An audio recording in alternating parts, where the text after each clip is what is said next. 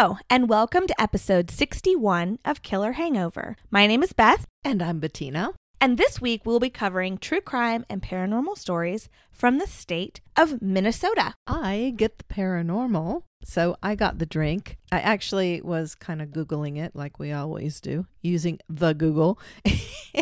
But at the same time, I was at a speakeasy and I asked... You were Googling at a speakeasy? Yeah, because it's all about alcohol. Are you not having a good enough time with your date? I was, but I knew I was coming here and I needed a drink. Okay, what? No, I needed to come up with a drink. The bartenders there always are very knowledgeable. So I found the drink and then I asked them, what's the most iconic drink from Minnesota? And they said the exact same thing. So I know I'm spot on. Maybe not spot on, but there you go. So Katie is here again to join us. Yay. And Katie and Beth, because she's got a non-alcoholic drink, we are doing a beer teeny. This can also be called the Minnesota, the North Dakota, or the Wisconsin martini, depending on where you're at. Basically what it is beer and olives. So that's... Wow. All right. And I said, yeah, I can handle that. Is there olive juice or just I put some olive juice in it also. Yum. So, funny story, the bartender that I was talking to said, they like it so much that I have a friend from Minnesota that whenever we have beer, she has a jar of olives in her purse that she brings with her. So No that way. in case the bar or the house that, they're partying at doesn't have olives, she has them on hand. So Wow. I'm really anxious to see what this I'm really addiction excited. is now. I'm excited. My favorite drink is like a really, really dirty martini. Yes, you and I both. And I'm so excited. I'm going to be drinking a non-alcohol beer, and it's a Heineken. And for those that are pregnant or avoiding alcohol, I don't want to sound like a lush here, but being pregnant and wanting beer with warmer weather, I have been searching for a non-alcoholic beer that actually tasted like beer. And this is the best I've found thus far, if you were wondering. And I'm enjoying it with you guys tonight. Yay! With olives. Cheers! Cheers. Cheers. I used Michelob Ultra Light. So it tastes like ultra light salty beer. Yeah. It just I have tastes so like many good Michelob beer Ultra. options in the fridge. I kind of Yep. want to just add more olive juice to it in the hope that it would make it better.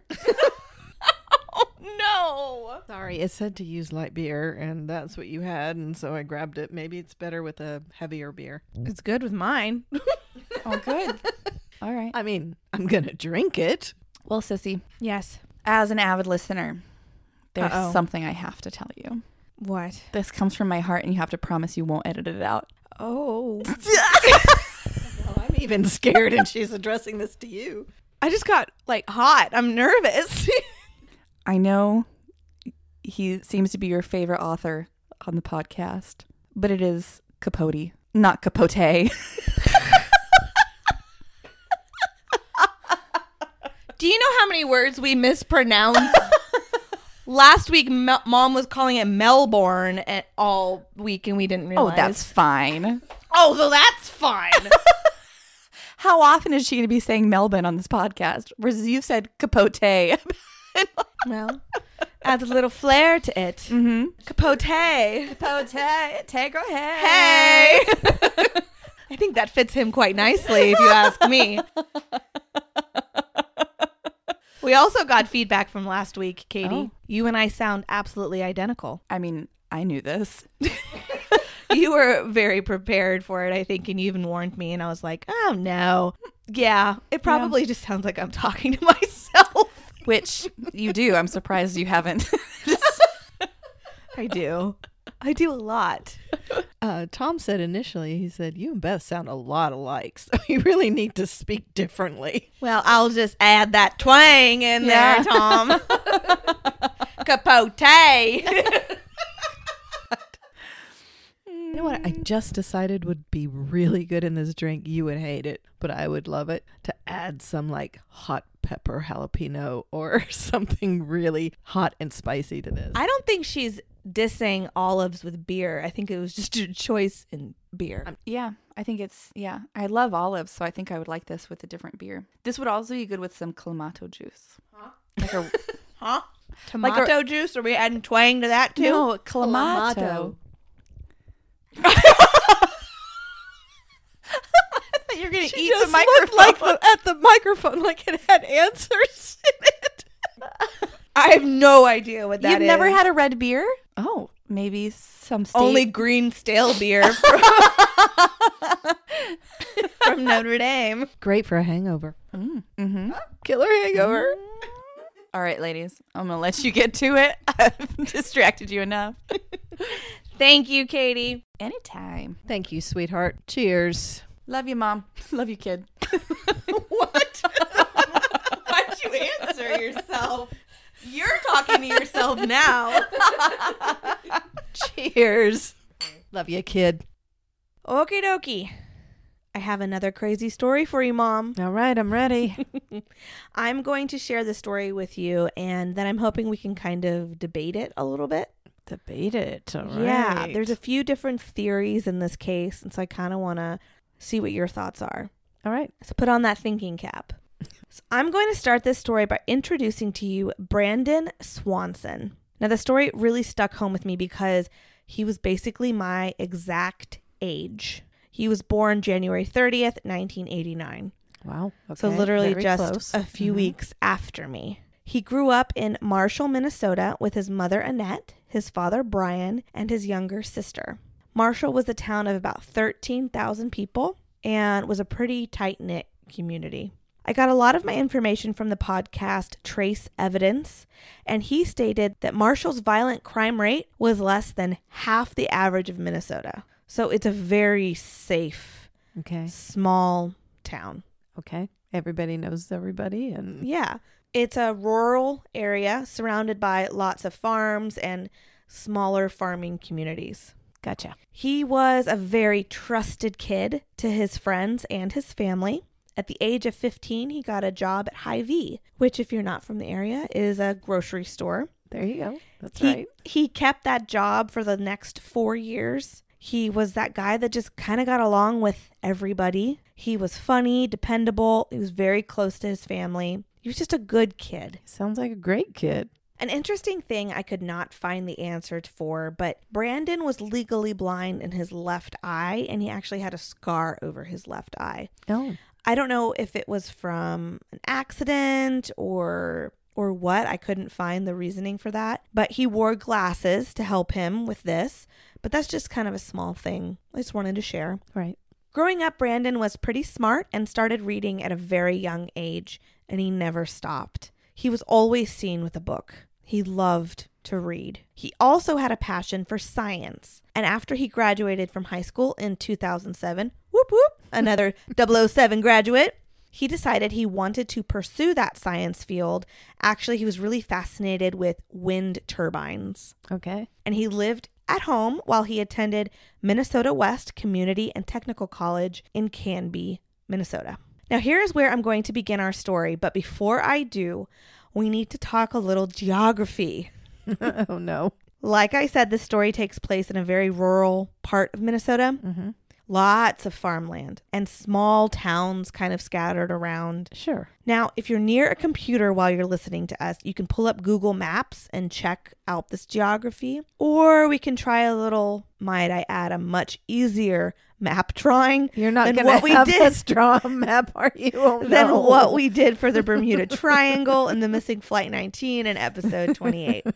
So it's actually much simpler than drawing something out. Like, you can if you want to, but the geography is really important to this case. Okay. Really understanding the geography of the area is super, super important to understanding this case. So obviously, if you can browse a map on the computer, it's going to be a little easier, but some of you are probably driving to work. So to make it easy, think of a greater than symbol. The point of this symbol being Marshall, Minnesota, Okay. which is So where the little Brandon town. grew up. Right. The line at the top of the symbol represents Highway 68. Okay. And at the tip of that line is Canby, Minnesota, which is where Brandon went to college. Gotcha. Okay, so just a straight shot. Basically, it's 30 miles northwest of Marshall. 30 miles. Got it. It's about a 35-minute drive. So Brandon knows the Marshall area. I mean, he grew up there, and he drives Highway 68 to get to school basically every day. Okay. Along the way, he drives through, I believe, 4 other little small towns on Highway 68 to get to Canby. Sure. Now, when our story begins, it's Wednesday, May 14th, 2008. It's the last day of classes before they're all going out for the summer. Gosh, I just loved that feeling. Brandon goes to his last classes and that night plans to go to a small get-together with some friends to celebrate the end of the year. Now, this get-together is in Lind, Minnesota, which is about 6 miles southwest of Marshall. So imagine that greater than symbol. Gotcha. That point is going to be Marshall. Gotcha. And then just that bottom line, just a Yes. little below where Marshall is. So 6 miles away. You're not going all the way down to the tip, but just 6 6 miles away miles from Marshall on is that Lind. greater than symbol is Lind, Minnesota. Gotcha. See? Much easier than Flight 19's flight Oh, path. good Lord. That was fun, though. For Hot me. dog kept getting all different shapes. Hot Dog Island and everything else. So Brandon is going to this get-together. It's like 10 minutes away from his home. It's a small gathering, maybe 5 or 6 people, just close friends. Later, when interviewed, the friends stated that they believe Brandon maybe had 1 drink. They weren't sure what or if he necessarily did, but he gets a call from a friend out in Canby, where he goes to school, and there's a party out there. He wants to go because there's a friend there that is leaving town that he wants to be able to say goodbye to his friend. So he leaves the gathering at Lind, and when he does so, his friends say that he's totally fine. So he's not impaired or intoxicated. He's acting totally normal. So he leaves Lind. So he'd have to drive northeast to get to Marshall, and then he starts to go northwest up Highway 68 Gotcha. to get to Canby. He arrives at Canby a little after 11 p.m. Ooh, okay. Now, this is a little bigger party. There was more drinking. When these friends were interviewed, they knew he took a shot of whiskey with some of them, but they didn't know exactly how much Brandon had had to drink. But he wasn't there very long. Around midnight or so less than an hour, Right. he leaves the party. Again, those that were with him claim he didn't seem intoxicated. He didn't do any drugs. He seemed totally normal. Okay. He was fine. Now, this is where things get odd. Instead of just taking that straight shot down Highway 68 to get back to Marshall, Which he's driven almost every day for a year now. Yeah. yes, he decides to take backcountry roads. Now, we can assume maybe it's because he had been drinking. Oh, He sure. had had maybe a drink or two. Yeah. I kind of am led to assume that he was maybe avoiding those coppers that are going to be out there if he had Of to go through course. little towns and stuff. Well, and the police knew that this was the last day of school too, so they were anticipating parties. Probably. We live in a college town, yes. Oh. Now, anyone that has driven down back roads in the country knows how crazy and confusing they can be. They all look the same. Well, especially at night. Exactly. There are no street lights. It's super dark, and he had an older vehicle, so I can't imagine his lights getting very bright at all. Okay. It was a full moon that night, so that gave That's off helpful. Yes, that gave off some light for Brandon, but it's still got to be super dark. Had he ever taken these roads before? Do you know? Nobody knows. Okay. So he's driving out there and he turns onto a maintenance road or a field road, which is basically a small road made up of like dirt and grass, and it runs between 2 crop fields. Okay. Another thing to mention is that it is May, which is right in the middle of corn planting season out there. So these fields are basically just wide open fields. They probably even look bare to him. So I guess that's a plus, because I can't imagine driving around in the dark out there with these big old corn stalks. Waiting for children to pop out. Oh my gosh. That is just a nightmare in itself. So at the end of the field road, he goes to turn left onto a gravel road and somehow misjudged the turn and ended up in the ditch. Brandon was stuck, and he was stuck tight. His bumper was stuck on the ledge of the ditch. He tried going to drive, then reverse, and then to drive, Right. but he was totally stuck. Oh. He spent some time calling some friends to see if they could help, Mm-hmm. but apparently no one answered. Oh. So at 1:54, Brandon has to call his parents. This is where the story gets odd. Brandon tells his parents that he is stuck in a ditch, but he also tells them that he was just off Highway 23 near Lind. No, he wasn't. This is where your map comes in handy. Now, that's not even where he was coming from. No. If you remember, he was on the long line of the greater Yeah, sign. he probably wasn't even close to Lind. And what I have to think, because this is where he is like positive he is, he's even like really specific and says that he believes that he's on a gravel road that runs along a golf course out between Lind and Marshall. So he even Wow. thinks he knows exactly where he is. Wow. He was out there driving those backcountry roads for a while before he got stuck. So maybe he thought he was driving so far south That's what I was going to say. that he made it Right. to Lind. He got that far. And he could have done that, right? No, that's not where his car was. Oh my gosh. The story continues. That's Yes. not okay. And this is 2008, so he cannot just check his phone. He had a Motorola Solver at the time, Mm-hmm. so he didn't have any internet capabilities. He had no mapping capabilities on his phone. GPS? Nope. Nothing. So, and he just has all these roads that all look the same and this flat farmland that all looks the same. And it's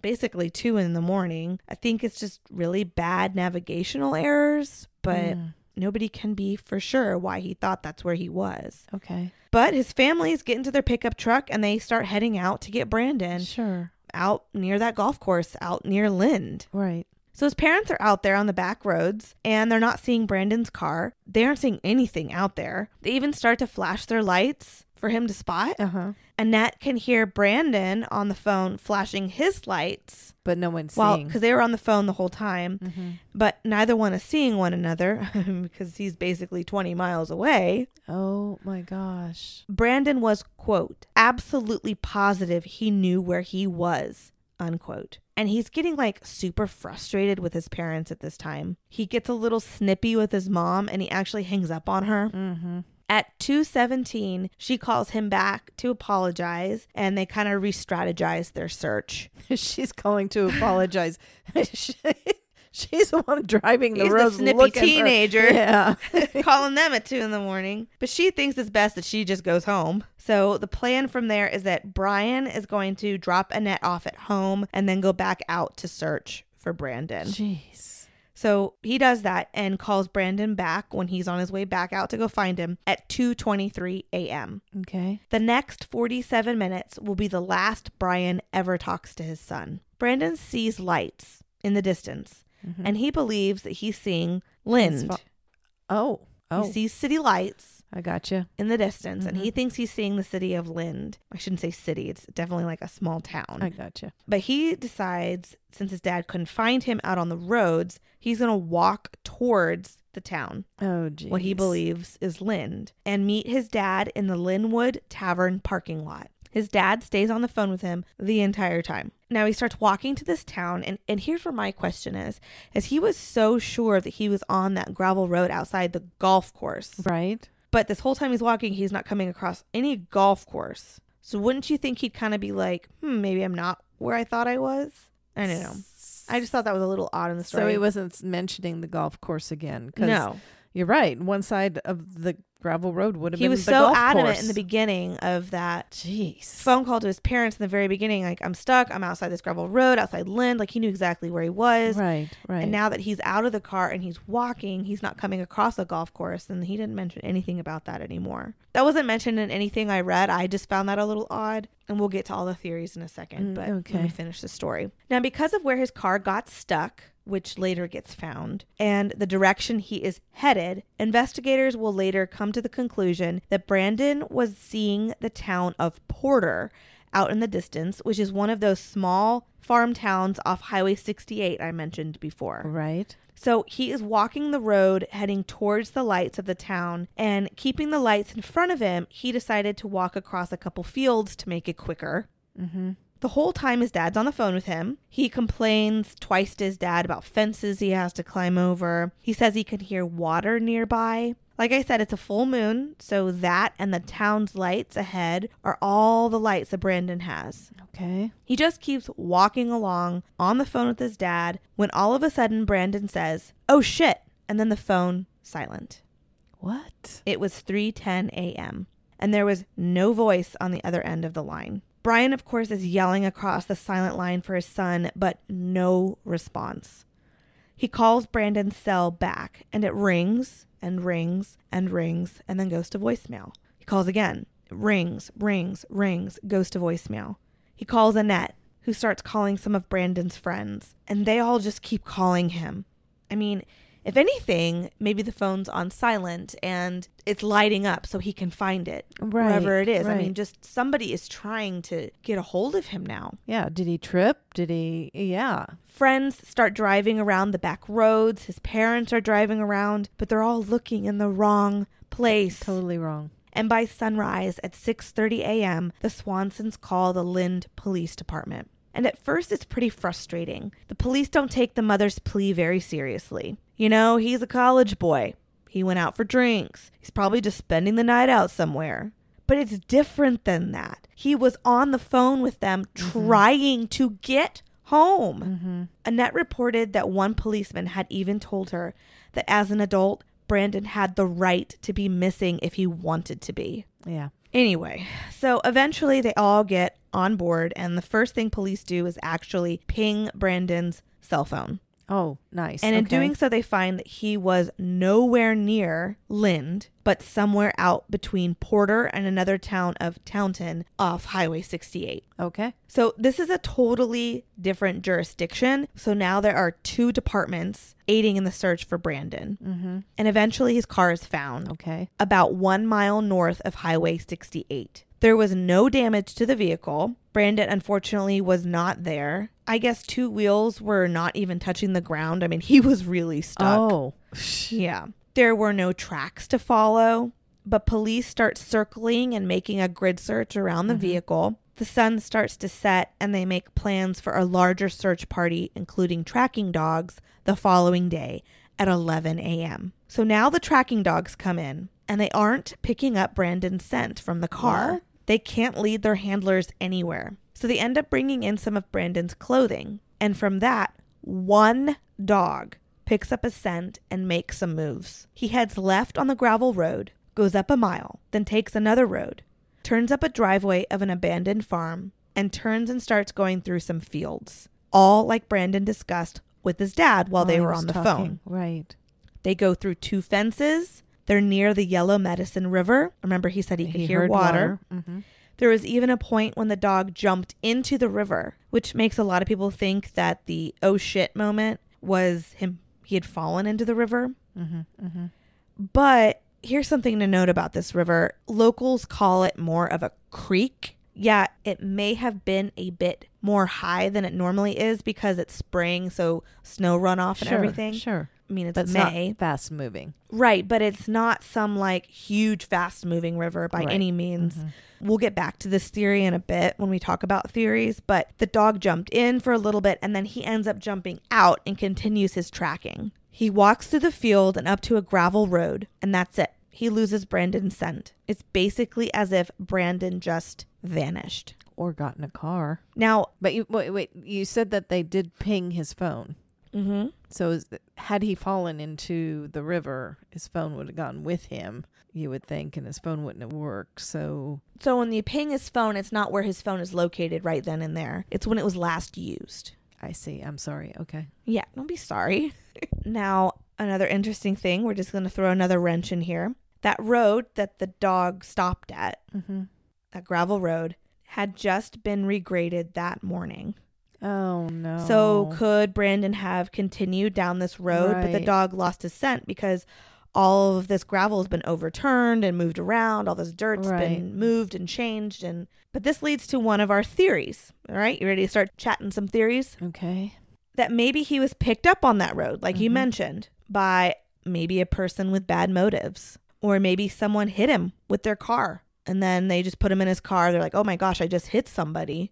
put them in their car and drove away. And no one knows who regraded that road, because it's not something that the town did. That's something that the local farmers would do, who own that land or something. Oh. So, I mean, maybe they've narrowed it down to exactly now who did it, but that wasn't something that was kind of like this known thing. You know what I mean? So there's a lot of theories that in itself was a cover up. Oh. But we're still talking about 3 o'clock in the morning that Mhm. he went missing. It's true. And we're talking What time about do farmers get up? not 3 o'clock, I don't think. I would hope I think not, it's man. I like hope you get 4. some sleep. I think it's 4 or 5 to milk the cows or whatever. But I mean, I'm just thinking Kansas, which, sounds like. So you're off in this. First of all, people aren't on that road probably very much anyway. Right. Even during the day. Right.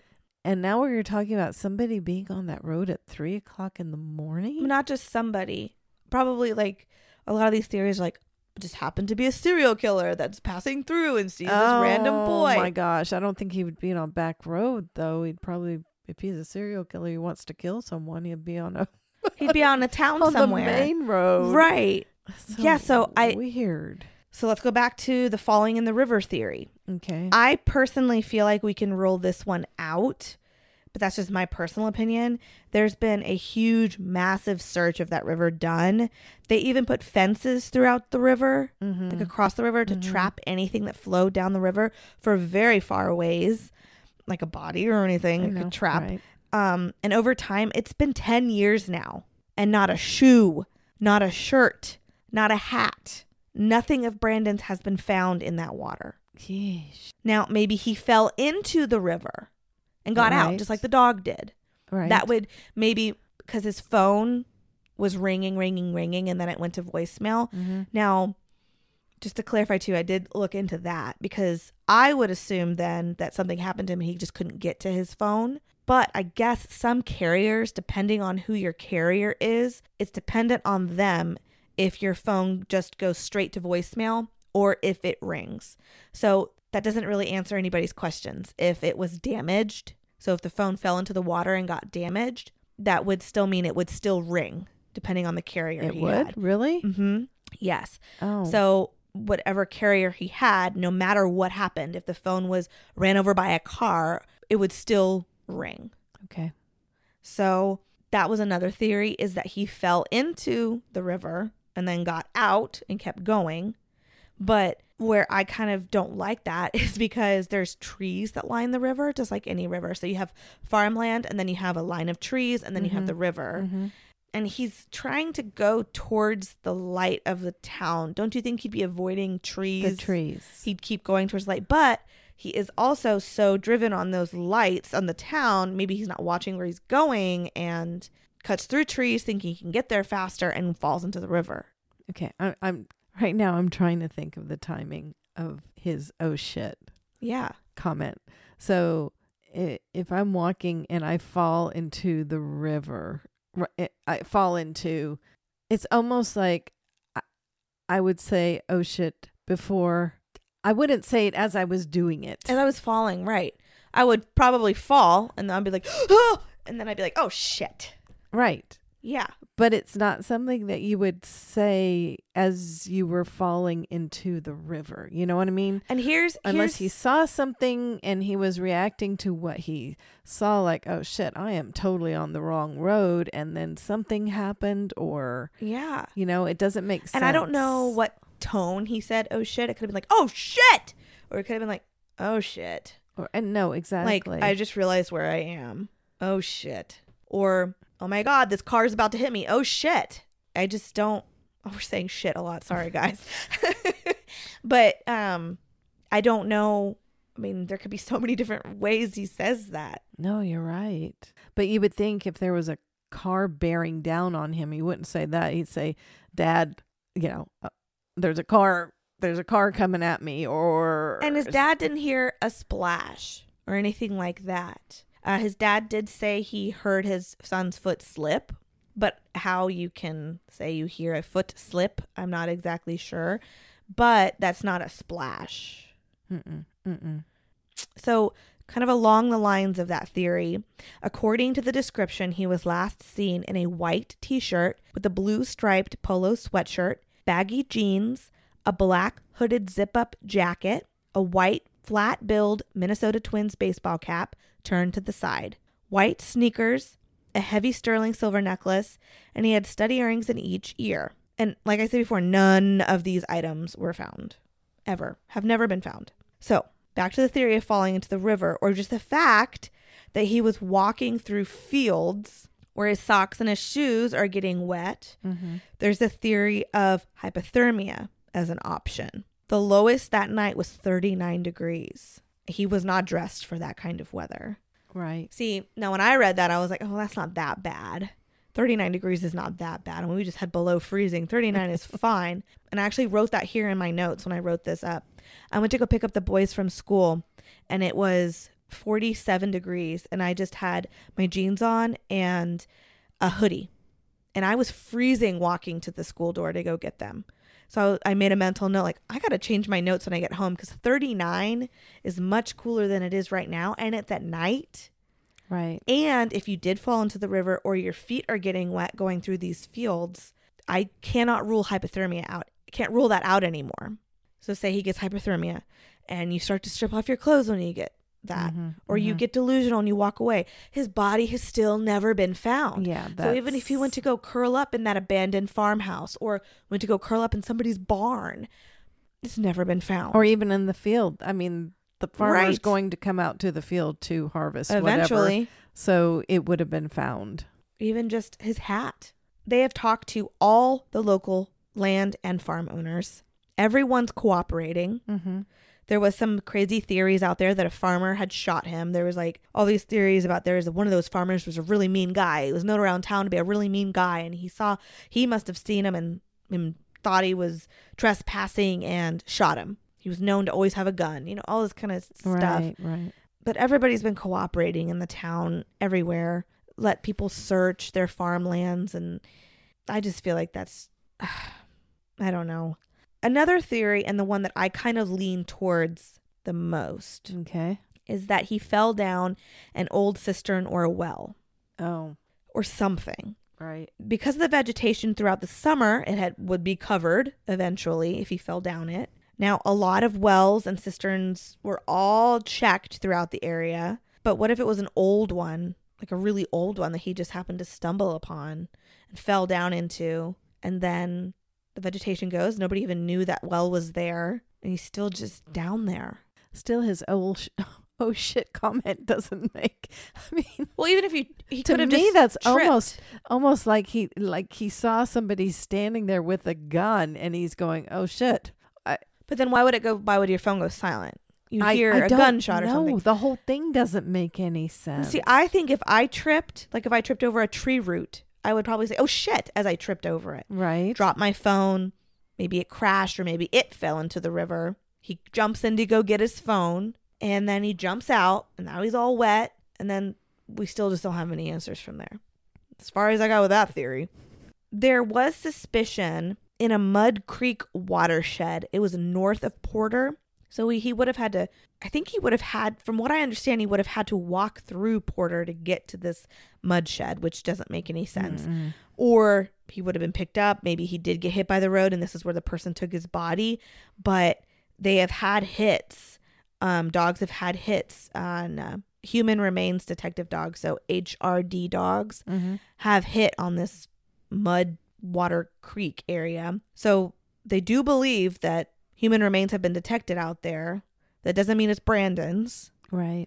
And What exactly is that? it's literally just this mud creek watershed. It's just a ton of mud. Just imagine just all of this mud runoff. Okay. And the dogs are led there, but they can't give their handlers an exact location. And again, who's to say this is even Brandon?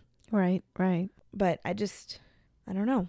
Holy smokes. And who's to say when he drove into the ditch, he didn't hit his head? And that's why he was confused as to what area he was in. Or how much he had So to then drink. he's already- We still don't know how much We don't he know had how to much he really did have had to drink. He could have been discombobulated because he hit his head. He had too much to drink. We just don't know. Aliens. That is literally my next thing. I did a lot of research in this case, and I think I do know the answer. Aliens. You ruined my punchline. I'm sorry. That's just where my mind You went. ruined my punchline. That's where my mind went. I know. And this theory is out there, believe me, in all the research I did. This is a theory that's out there. A lot of people were like, well, if aliens came down, there was no crop circles. Well, I was like, well, I also learned in my research that you plant corn sometimes as early as April into June. So there wouldn't have been any corn to make crop circles in. Well, if they landed on the gravel road, we don't know how big their spaceship is. No, and they could have just beamed them up. Oh, shit. Or even if he had seen it in the sky and went, oh, shit. And then Yeah. it came and Yeah. I don't think it goes. could have been a dinosaur. Oh, my God. I just think Oh that it's my crazy gosh. to me. Especially since there's nothing. I mean, we're talking about a cap, on his head that could easily come off or, So it's been 13 years. 13. 13 years this summer. Now, I hate to do this to bring the mood back down, but the family does really still suffer. Of course. In 2010, the Bureau of Criminal Apprehension took over the case and started a tip line. By 2015, so in 5 years, they had only received 90 tips. That's it. Well, that's my- no surprise, though, because It's small we're talking about towns. 3:00 in the morning on a deserted road. It just does. My heart just breaks for his family. Well, especially since they were driving the roads that night, searching for him, waiting for him. Annette was quoted as saying, quote, I talked to my daughter about it this summer, and I said to her, I'm not sure Brandon is going to be found in my lifetime. And she responded back, I don't think he'll be found in my lifetime, unquote. Annette and a member of the House of Representatives, Marty Seifert, have worked together on a piece of legislation. It's called Brandon's Law. This would alter Minnesota's missing children program, changing from child to person. When someone is reported missing, law enforcement now must immediately take report and initiate investigation. Wow. Also, when someone is reported missing, jurisdiction is given to county or city where the victim originates. Ah, that would make it a lot easier, wouldn't it? The bill became law in July 2009, and since then, at the article where I read this, 4 other states have passed similar laws. The family has not had a memorial service for Brandon. They don't feel like they'll be free to mourn until answers are found. Of course. Annette was quoted as saying, quote, when you've lost somebody, but you have no answers, there's no knowing where they are or even what happened to them. Your brain is in a constant state of trying to figure it out, but you don't have anything to go on. It's searching. It's searching for answers. It's searching for where, who, what, when, why, and you can't find it, unquote. Jeez. The night that Brandon went missing, the Swanson family turned their porch light on for him to find his way home. To this day, the family still keeps their porch light on and hopes Brandon or even some answers will knock on their door. Oh, God. I just can't. It's enough to lose somebody, but to not have the answers to that loss, I can't even fathom. I bet they lost count as to how many times they've driven down that road looking. All those roads, constantly, looking for a shoe. I know I would. I just like every day be driving down that road just know. for an answer, looking for an answer, any answer. Mm-hmm. I know that one dog got that scent, and that's kind of what and I'm sure they've looked more than just following the dog's scent. That's all that I could find in my research. I'm curious to see if maybe he was discombobulated and he was kind of between Porter and Taunton, another town right off 68 highway. Mm-hmm. Well, who's to say he wasn't heading in the direction of Taunton? That's what I was going to say. How do we know which direction he really was headed? Well, I think also based on the way his car was turned, he went to turn left on the gravel road from that maintenance road. That's where his car got stuck in the ditch. So he was obviously heading in that direction. And I'm sure, like I said, that they've probably done a huge grid search of all of the surrounding area around his vehicle. But that's just this huge wide open farmland. Jeez. So that is what I got for you, Mom. Wow. Way too many unanswered questions. Yeah. Oh. Too many unanswered questions. All right, Mom. Well, that's what I'm going to be thinking about tonight. Thank you very much. Sorry. Well, sorry. I forgot to mention, too. I mentioned in the beginning that he was legally blind in one eye. That's right. So that's got to discombobulate you a lot in the dark as well. Sorry. I know we're moving on, but this case has been stuck with me for so long now. I just keep thinking of all these different Like I what said, ifs, what ifs, what ifs. So many unanswered questions. Okay, we could sit here forever talking about this. Go on, let's lighten things up, please. Okay.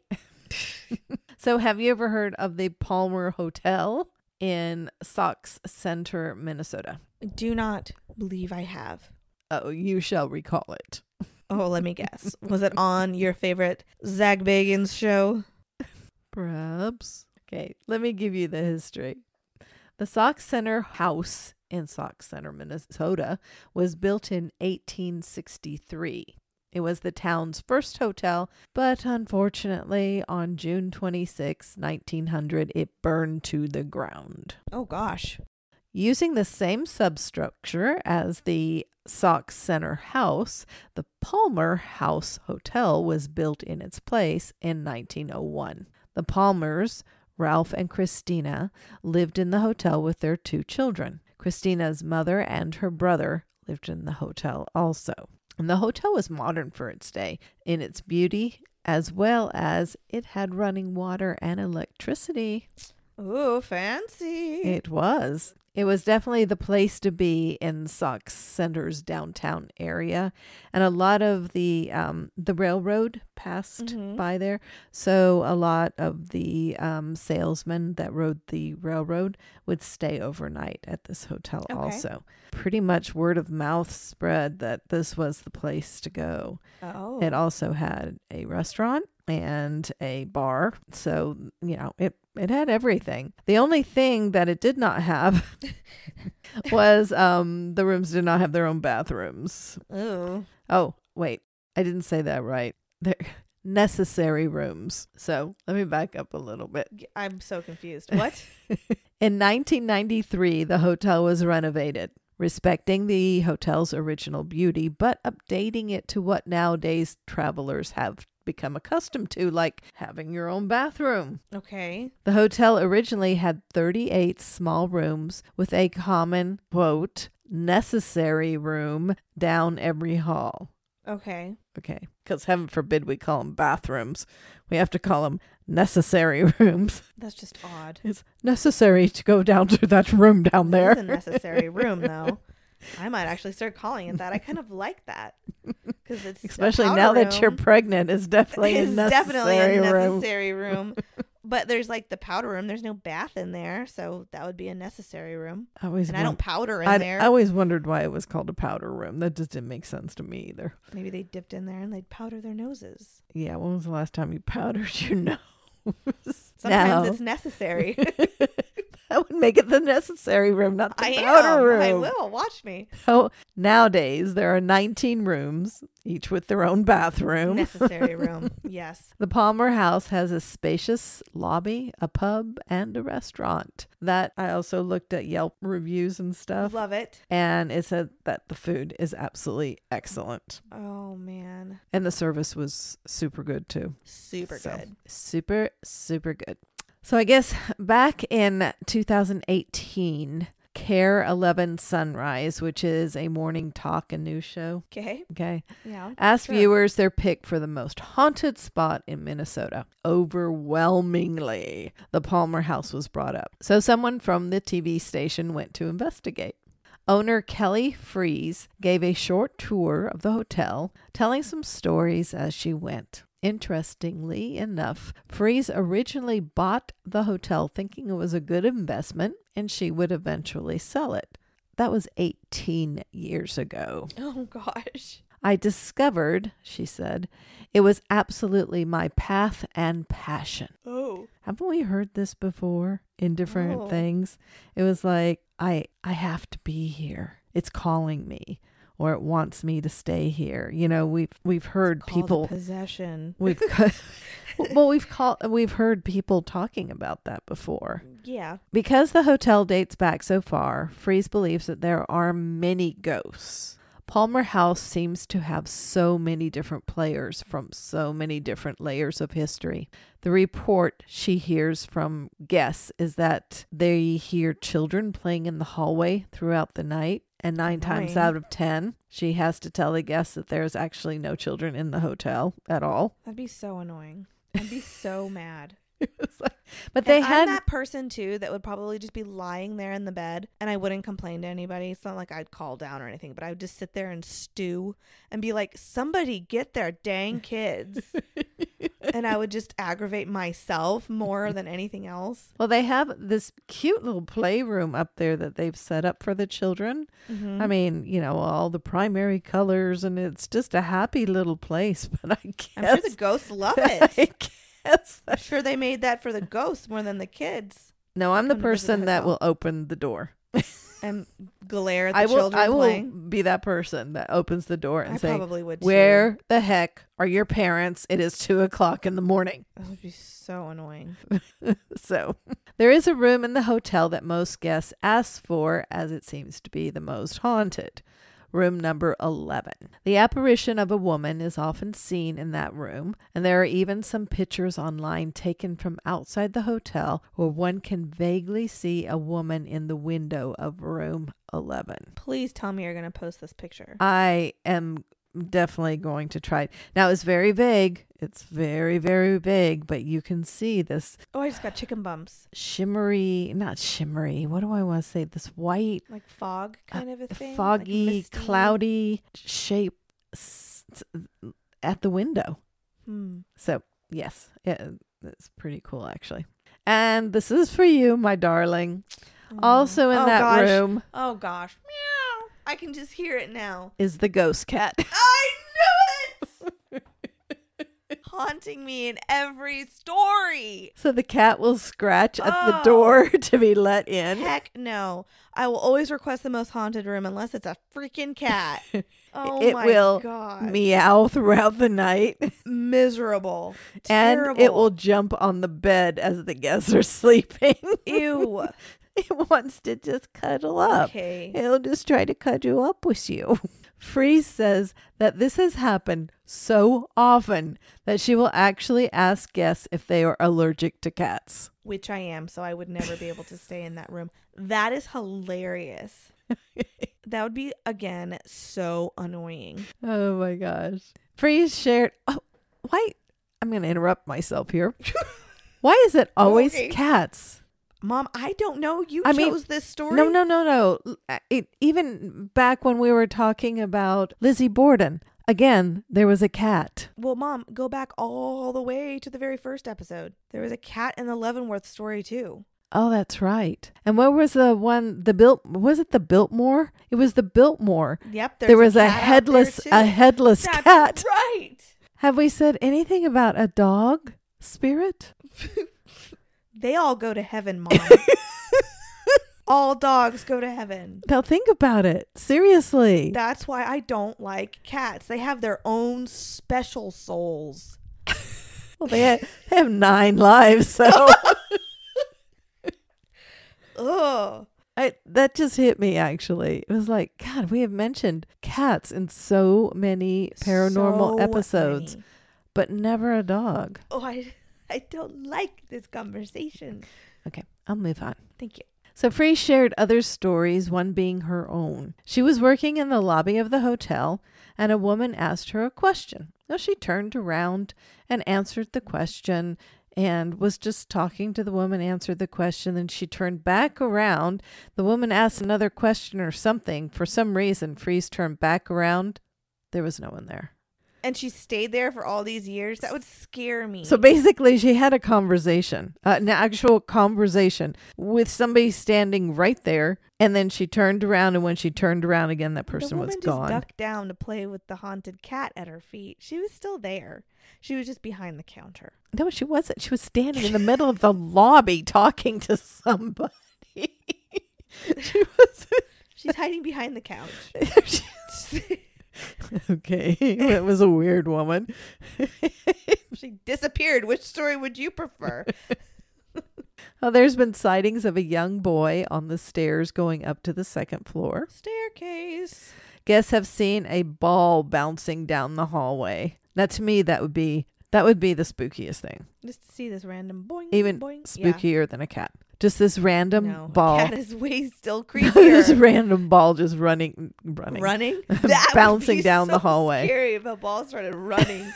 Little legs moving it. The ball started running at you down the hallway. That would be terrifying. That would be scarier than a cat. Then these little arms pop out too.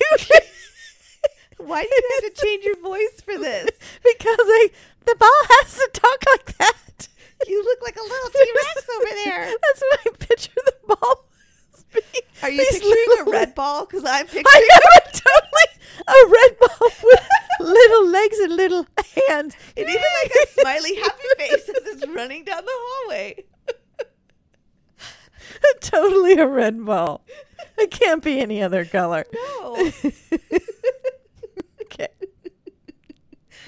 Lights flicker on and off despite rewiring and electrical tests throughout the entire building. Oh, gosh.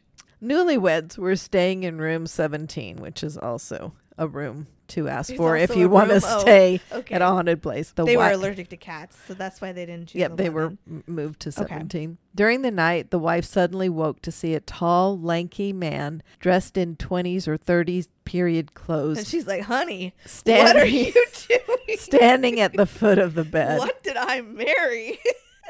Is this what you do Baby. at 2 a.m.? I said I liked a man in a uniform. Not that. That's doing nothing for me. Why are you so lanky all of a sudden? We need to eat some breakfast tomorrow. We lost this wedding weight. We need to put some pounds back on you. Hey. The basement of the hotel is where the most, should I say, sinister activity happens. And because of this, Freeze only allows paranormal investigation teams to enter the basement. Do they do like paranormal hauntings here? Or Paranormal investigations. Yes, they do. wow. Yes. And this brings me to Ghost Adventures. Dun, dun, dun. And the lights just flickered in this room when you said that. And yes, they investigated the hotel. This was earlier on when Nick was still with them. So Oh, Nick. very early. It was season 6, episode 10. I'm kind of sad to say that I don't think the cast was as funny and over the top as they are now.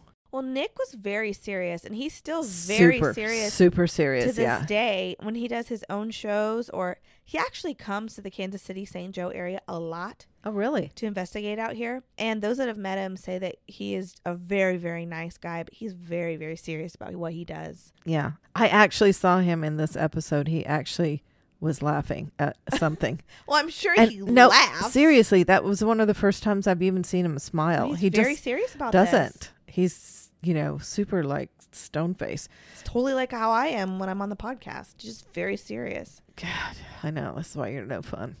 Anyway, so there's like, no real, hey dude, or bro, or any of Who's that? none of that. In fact, when they did hear something, instead of going, hey bro, and running into each other's arms like they do now, Yes. they actually tracked it. Like Oh, Aaron actually went down the hall to find out what the noise was. as they should do. This is their job. They hear a noise, go investigate. Instead, they all go running out of the building screaming like, oh my gosh. They just start huddling together. So I guess Freeze called Ghost Adventures because of some demonic activity that was happening in the hotel. And they jumped all over that Uh-huh. opportunity. Zach thinks that some people might have actually died in the fire on June 26th when the building burnt down, and that their spirits are still around. I mean, that would make sense, but And leave I it to But I don't but know. leave it to Zach to find the darkest.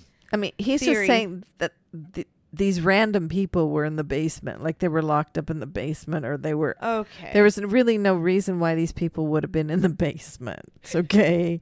They're trying to find their cat. There's not tunnels or anything They're else. trying to find their cat. Yeah, okay. And Zach actually did some research on the hotel and found that a man had hung himself in the bar area. And the owner didn't know that? But Zach Bagans found it. I'm going to back up here, okay? Because Kelly, the owner, Freeze, said in the TV anchor's interview, remember in the very beginning I mentioned that, she said that in the research she'd done, no one had ever died in the hotel. Okay, but that is not true. We've learned there's old people, there's accidents, people go to hotels, especially if it's as old as it is. Yeah, but remember, people go to hotels to commit suicide. When we talked about The Shining, I forgot what the hotel is called. The Stanley Motel, as you call Stanley. It. Nobody had ever died there, and there's plenty of spirits there. It's just bizarre to me to think that so it's been around so long and there's been no deaths. So Freeze said then all of a sudden Zach comes in, he researches for what, probably 5 minutes, and he's like, oh, somebody hung themselves. Oh, well, people died in the basement. He went to in a fire. I think it was the library or something. I mean, he really didn't do much research. He really did some research, and he found this stuff out. Freeze told Zach that a woman called her from out of the blue. This woman had never even been in the hotel. Like on the phone, she called her. Yes. Okay. She wasn't standing in the lobby. No. Okay, anyways, moving on with your story. So this random woman called Freeze. And this woman had never been in the hotel, but she was adamant that there was a man buried under the staircase going down into the basement. Ew. What a weird thing. This intrigued Freeze. So she started digging with by herself? With a large kitchen spoon. I don't know if that's quite digging. It's more of just like spooning. But if you don't really want to take a big shovel if there's more with their hands. Like, go on with your story. Well, it's hard earth. So anyway, she used a kitchen spoon. Okay. Good for her. Okay. So nonetheless, she was digging a hole and she found bones. What? But they all looked like rib bones. And there were a lot of them. So she was going to have the bones analyzed as to whether they were human or animal. But the next morning when she went to collect the bones, they were all gone. What? The place had been totally cleared out. So there's no more dirt anymore? There's dirt, but there ain't no bones. Somebody brought an actual shovel to that situation. Well, to Zach, this seemed like the hole that she had dug was an opening or a portal for something demonic to enter the hotel. Well, of course. Exactly. He's, of course, digging in the hole looking for human bones, but he's using the shovel. So he's like standing there digging with his big old mask on, and he's got these overall things on. Oh, no. He's covered from top to bottom. Oh, my gosh. But he was digging for them bones. Didn't find any. The team did pick up on some interesting EVPs and paranormal activities. One was really cool. So Billy is at home base on the second floor. And yes, Billy. I was just going to say Billy's there. Yep. This is, I think, one of his first ones. Oh, boy. That he's there. So Billy's at home base on the second floor watching the cameras. And he sees that the REM pod in the basement is going off. Okay. The REM pod has a light. Right. And then when a spirit or the it's like this puck that has an antenna off of it. And then if a spirit touches the antenna, it'll light up. And some of them even go beep while it does that. It's really annoying. Sorry, I didn't mean to take over your story. Okay, so the REM pod is going off. And you can actually see an anomaly. So it's almost like an orb. Okay, but it's not.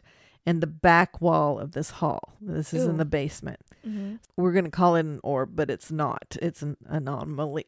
We don't know what it is, but it goes up the back wall and then it goes along the side wall. Mm-hmm. I mean, you can see it, you can trace it. And then for some reason, there's this white, it's either a wire or a string, thin rope or something that's hanging. And it's almost like almost over the REM pod, Okay. but it's close to the REM pod. And you can just see this white thing hanging from the ceiling.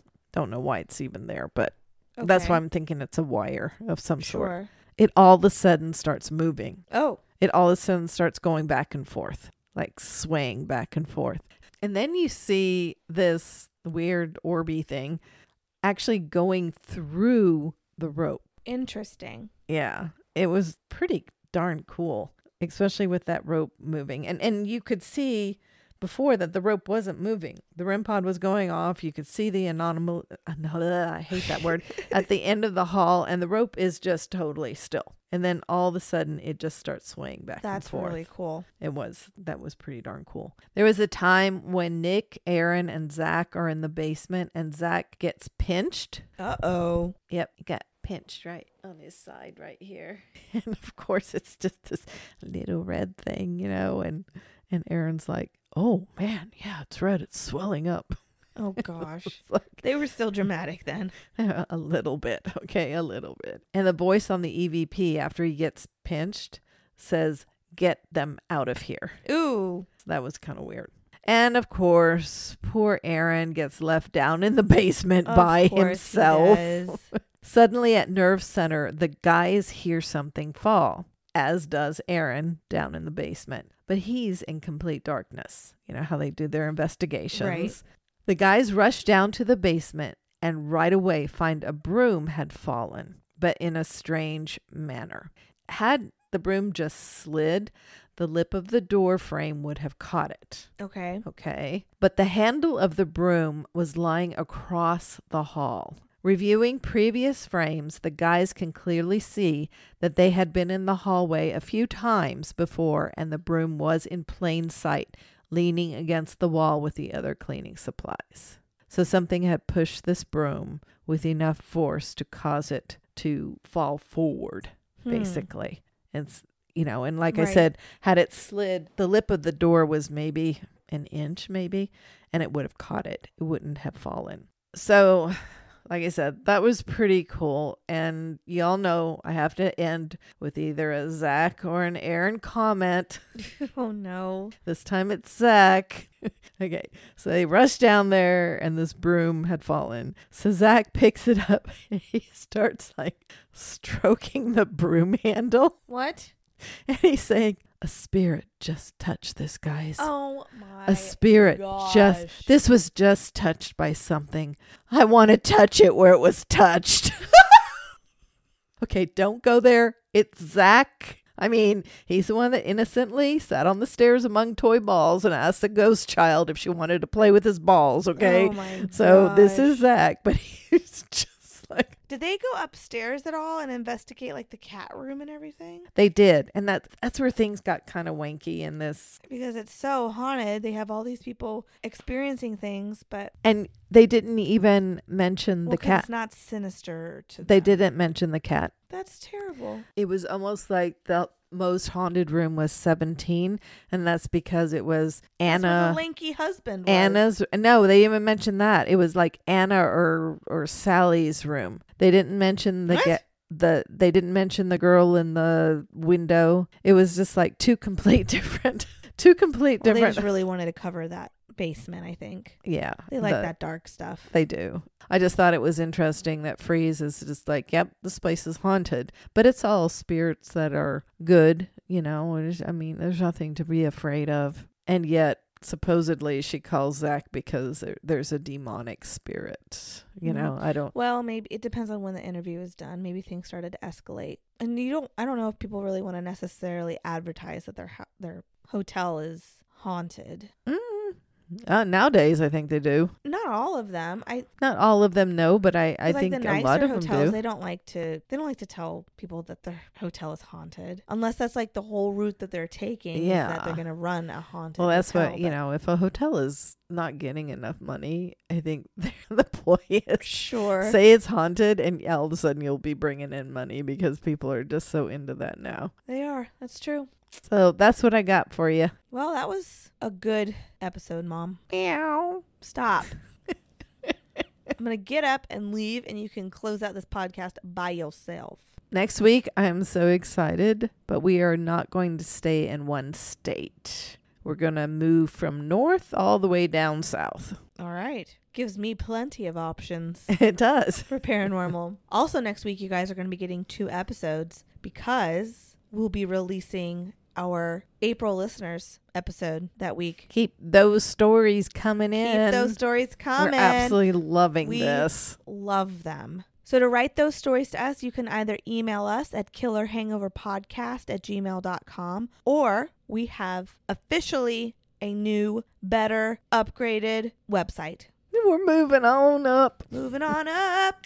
The website is www.killerhangoverpodcast.com. You can find all of our episodes there. We are slowly but surely working our older episodes in there where our resources are and everything. But this episode, all of its resources and pictures from this episode will be on our website. There's also a portion on that website where you can send us your stories as well. Yes, please do. Please send us your stories. We have so much fun with that episode every month. And you guys deserve an extra episode every month.